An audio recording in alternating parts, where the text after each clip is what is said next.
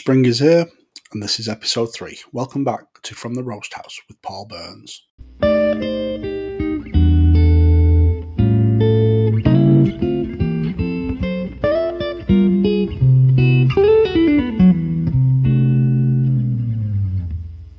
On today's episode, we're going to be looking at the coffee news, followed by 2 features, one on home roasting and what you need to get started at home with a list of the best home roasting equipment.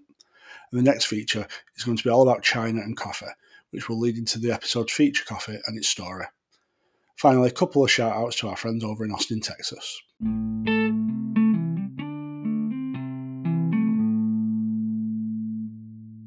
First up is the coffee news. A recent new store opening in New Orleans, USA, named Current Crop Roasting, opened recently. This was founded by John Fouquet, who also owns the Coffee Bean Corral. Current Crop Roasting currently occupies a mid-1800s one-storey shotgun house on Magazine Street and offers a selection of over 70 unroasted coffee beans in various quantities. 3 roasting stations allow guests to roast small quantities of coffee from its bean library. The roasting stations feature machines are home focused and all machines are available to buy at the location. The location's intention is to engage its customers in the coffee production process and provide a personal connection to locals and tourists.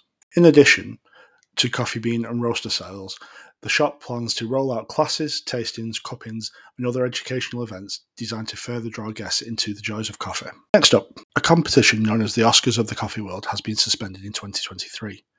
For over 20 years, the Cup of Excellence competition has pioneered integrity and transparency in the coffee industry. The level of detail that the COE coffee undergoes is extensive, meaning the quality of the coffee is also unmatched. This program gives farmers the tools they need to improve the economic model of their farms with recognition and financial reward for their hard work and effort.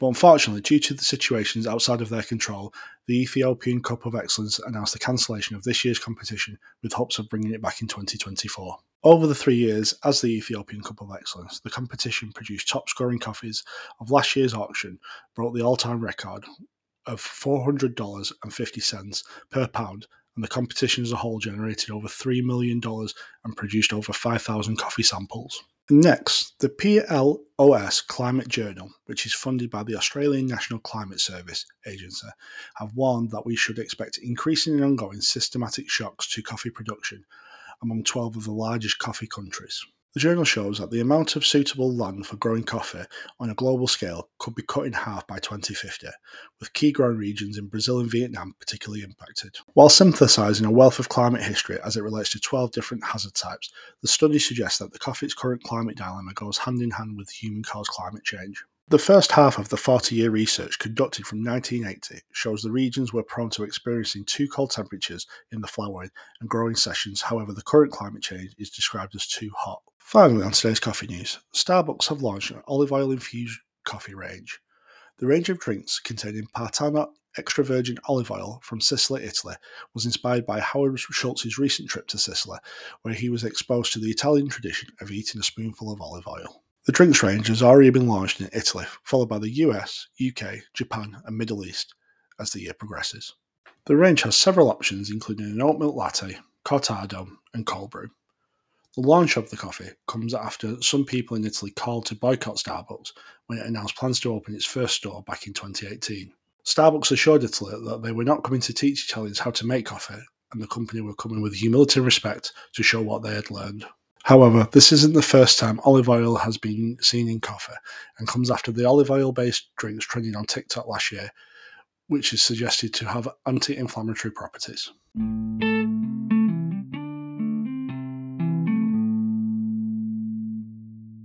Today's first shout-out is a callback to last episode, when I mentioned Rising Tide Roast Collaborative of Austin, Texas. Just wanted to give you a bit more information on what they do. The RTRC is a collaborative coffee co-roasting space, and its team is made up of Kimberly, Sarah and Ken, who are dedicated to sharing their knowledge, resources and equipment to positively impact the Central Texas coffee roasting community. The values of the community are kindness and inclusivity, making coffee profitable for all those involved and working towards social and environmental sustainability. They run several classes at the collaborative, including Specialty Coffee 101, Into the Roasting Workshop, Public Cupping and Consulting, along with other special classes and consultations throughout the year. For roasting, they use a Loring S35 Kestrel 35 kilo roaster, then an Ialo Bullet R1V2 1 kilo roaster, and an Ikawa Pro 50 gram roaster for sampling. Thank you to Jessica, who uses the facilities, and Ken from Rising Tide Roast Collaborative. I hope to have more information on their projects in the future. Rising Tide Roast Collaborative can be found on most social media sites by searching at Rising Tide Roast Collab or at risingtideroastcollab.com for more information.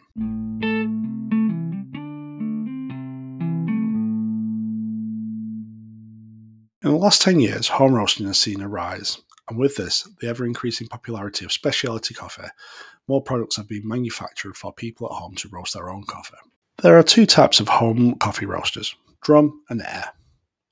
A drum coffee roaster will look like the most coffee roasters you see in specialty coffee shops.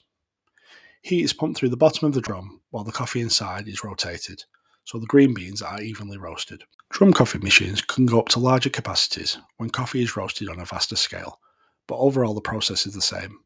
Coffee is heated through conduction when the beans touch the side of the drum, and convection where air is added to the drum and roasts the beans when they are rotated. The second type of roaster is an air coffee roaster. An air coffee roaster, or convection coffee roaster, is where heat and air is forced into the chamber, which elevates the beans. The coffee rotates in the chamber, leading to the beans being consistently roasted. You may have seen larger air roasters in specialty coffee shops. They tend to be more environmentally friendly and more sustainable than the gas-powered counterparts. Before purchasing a roaster, you need to consider what size of home coffee roaster you need. You'll be looking at a range of 50 grams to 500 grams. This may seem like a fairly small quantity, but you could end up roasting quite a bit of coffee for yourself in a couple of hours. A tip would be to estimate how much coffee per week you would roast, divide that by 4, and that is approximately the largest roaster you will need. We suggest this because rather than buying a large coffee roaster and doing one roast per week, it's much better to do 4 smaller roasts. I've done some research online to find some of the best coffee roasters and their purposes. I will share the list with you now. First up, and top several different websites, the Caldi Motorized Home Coffee Roaster. The stirring drum holds up to 250 grams, and all you have to do is place the roaster over a gas burner. It isn't a beginner machine, but once you get the hang of it, the process is easy. It comes with a thermometer, probe rod, shaft holder, and requires minimal cleaning. Next up is the Fresh Roast SR540 Coffee Roaster. It is ideal for beginners. Simple to use, just turn a knob, select between the 9 levels of heat, and hit go. It has a few advanced features including a real-time temperature reader and the ability to cool beans once they have finished roasting. It is said to be the best personal use coffee roaster for up to 100 grams. For the roaster on a budget, the Nuvo Eco Ceramic Handy Coffee Bean Roaster has appeared on lots of lists and is the cheapest option on the list by far.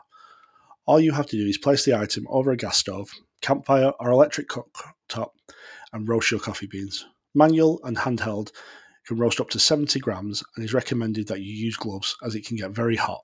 The next roaster on the list is recommended on several websites again for large capacity roasting. Mixfin Home Coffee Roasting Machine holds up to 750 grams.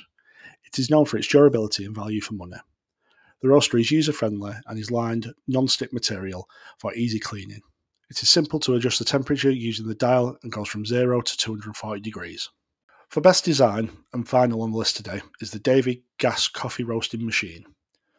With this roaster, you can watch the beans while roasting with an even coverage. It is lightweight and just place on a gas stove. It is made mostly of stainless steel and sturdy glass with a wooden handle. It can hold up to 400 grams and you can control it with manual turning. That concludes today's list. If you've used any of these machines or have any alternative products to suggest, please drop them in the comments or leave me a message.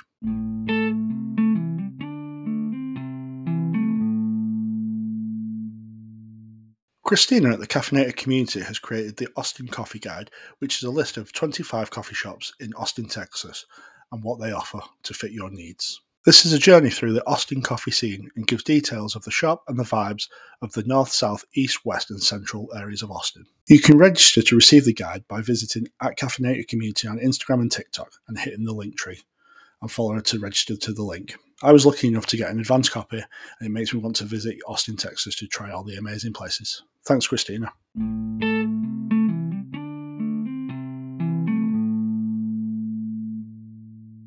This episode's feature coffee is Yunnan Lijiang coffee from Fortnum & Mason's in London.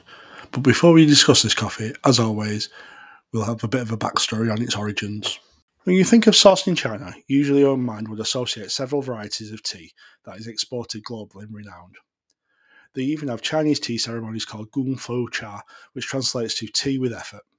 However, a small region in China is becoming famous for its coffee production, and it has been a slow and steady process. Yunnan. The Yunnan province in southwestern China is famous for its politics and its diversity, with more than 60 languages and dialects spoken there daily. With its mountainous surroundings, biodiversity of over 5,000 species of plants, and many rice terraces, gorges, and magnificent lakes, you may be surprised to hear that this is an ideal place to grow coffee. Coffee of this province dates back to the 19th century, after French missionary Father Alfred Littard, who used the Chinese name Tian Di Neng, sought to create a personal cup of coffee for himself by planting Arabica beans in the local valley. This took a few tries for the plant to gain traction in the area, but eventually he was successful. After Tian's experiment, coffee from Myanmar was imported to create a small-scale farm in the 1950s. But by the 1970s, coffee production had decreased significantly. Some suspected coffee rust was the primary culprit for the drastic decrease. So the region's top agricultural institution tried to sort the issue by introducing rust-resistant plants to the area. The Katimor plant was the successful plant that became the sole coffee crop of this area. Today, Yunnan accounts for roughly 95% of China's coffee yield, with the remaining crop being grown in Henan and Fujian.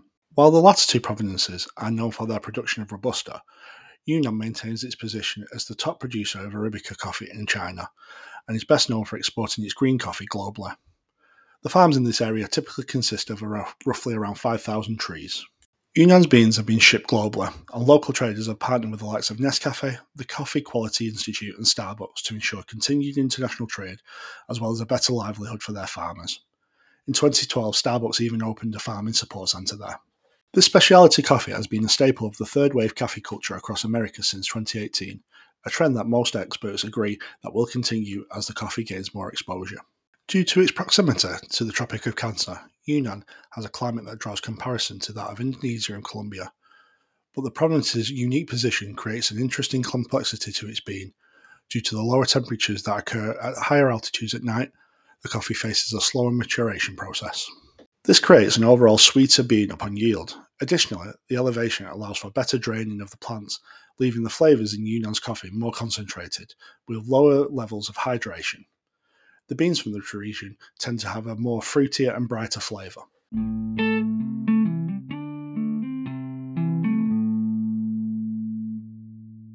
The Yunnan Lijiang coffee I am discussing in this episode is from Fortnum & Mason, located on Piccadilly in Westminster, London. Fortnum & Mason in turn itself has its own rich history, dating back to 1707, where it began as a grocery store, to now, where it is known for its affiliation with the British royal family, including the current king, Queen Elizabeth II, and various royals and their relatives. This store is more famous as a purveyor of tea, but also stocks a range of specialty selected coffees. Sourced from growers from around the world and hand-roasted in small batches, they promise that their collection of 7 specialty single estate coffees will make for a more interesting coffee than your average cup. The Yunnan Lijiang coffee from this range is 100% Arabica. The farmer is Li Jiangrong, who works alongside his son, who shares the same name, and together they work in the community to process their own beans and those of neighbouring farmers in the beautiful remote corner of the Yunnan province known as Peiliang. As always, the coffee I try is in a French press served at 54 grams of freshly ground coffee in 972 ml of heated water at 90 to 96 degrees. The coffee is a wash-processed dark roast, and the description notes is lasting toffee notes and a chocolatey finish. I started with the aromas of the coffee, getting scents of toffee, lemon, and a little smoke. Then I tasted the coffee. I noticed the coffee was very light and didn't linger on the tongue. I did get notes of toffee when trying it, which was followed by a very distinct floral aftertaste and low acidity. I would even go as far as saying it had a similar taste to the tea it suggests in the Katimor plant's nickname. I tried to pair the coffee with several foods, but the food I anticipated that would go well with the coffee and its described flavours didn't complement it, as it was very complex.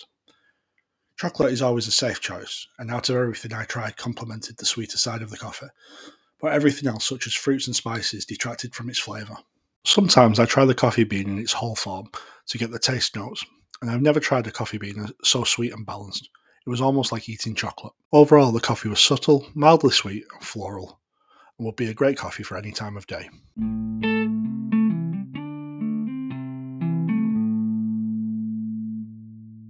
As today's feature is based on China and its coffee production, and China is actually one of the top 20 producers of coffee worldwide, with 95% of all coffee coming from the Yunnan province.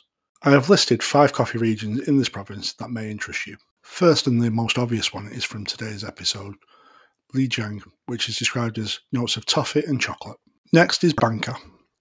Banka is from one of the first farms in the Yunnan province and has won various competitions. Third on the list is Yiwu, the region well known for its outstanding tea, and this coffee has notes of black cherry, tropical fruit, and dark chocolate. Mangjiang is next, and it is regarded as one of the premier farms in the Yunnan province, and has notes of lemon, brown sugar, and cacao. And last but not least is Fuyuan.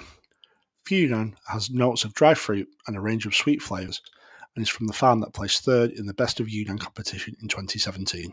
If you've tried any of these coffees or have any other recommendations, please leave a message in the comments.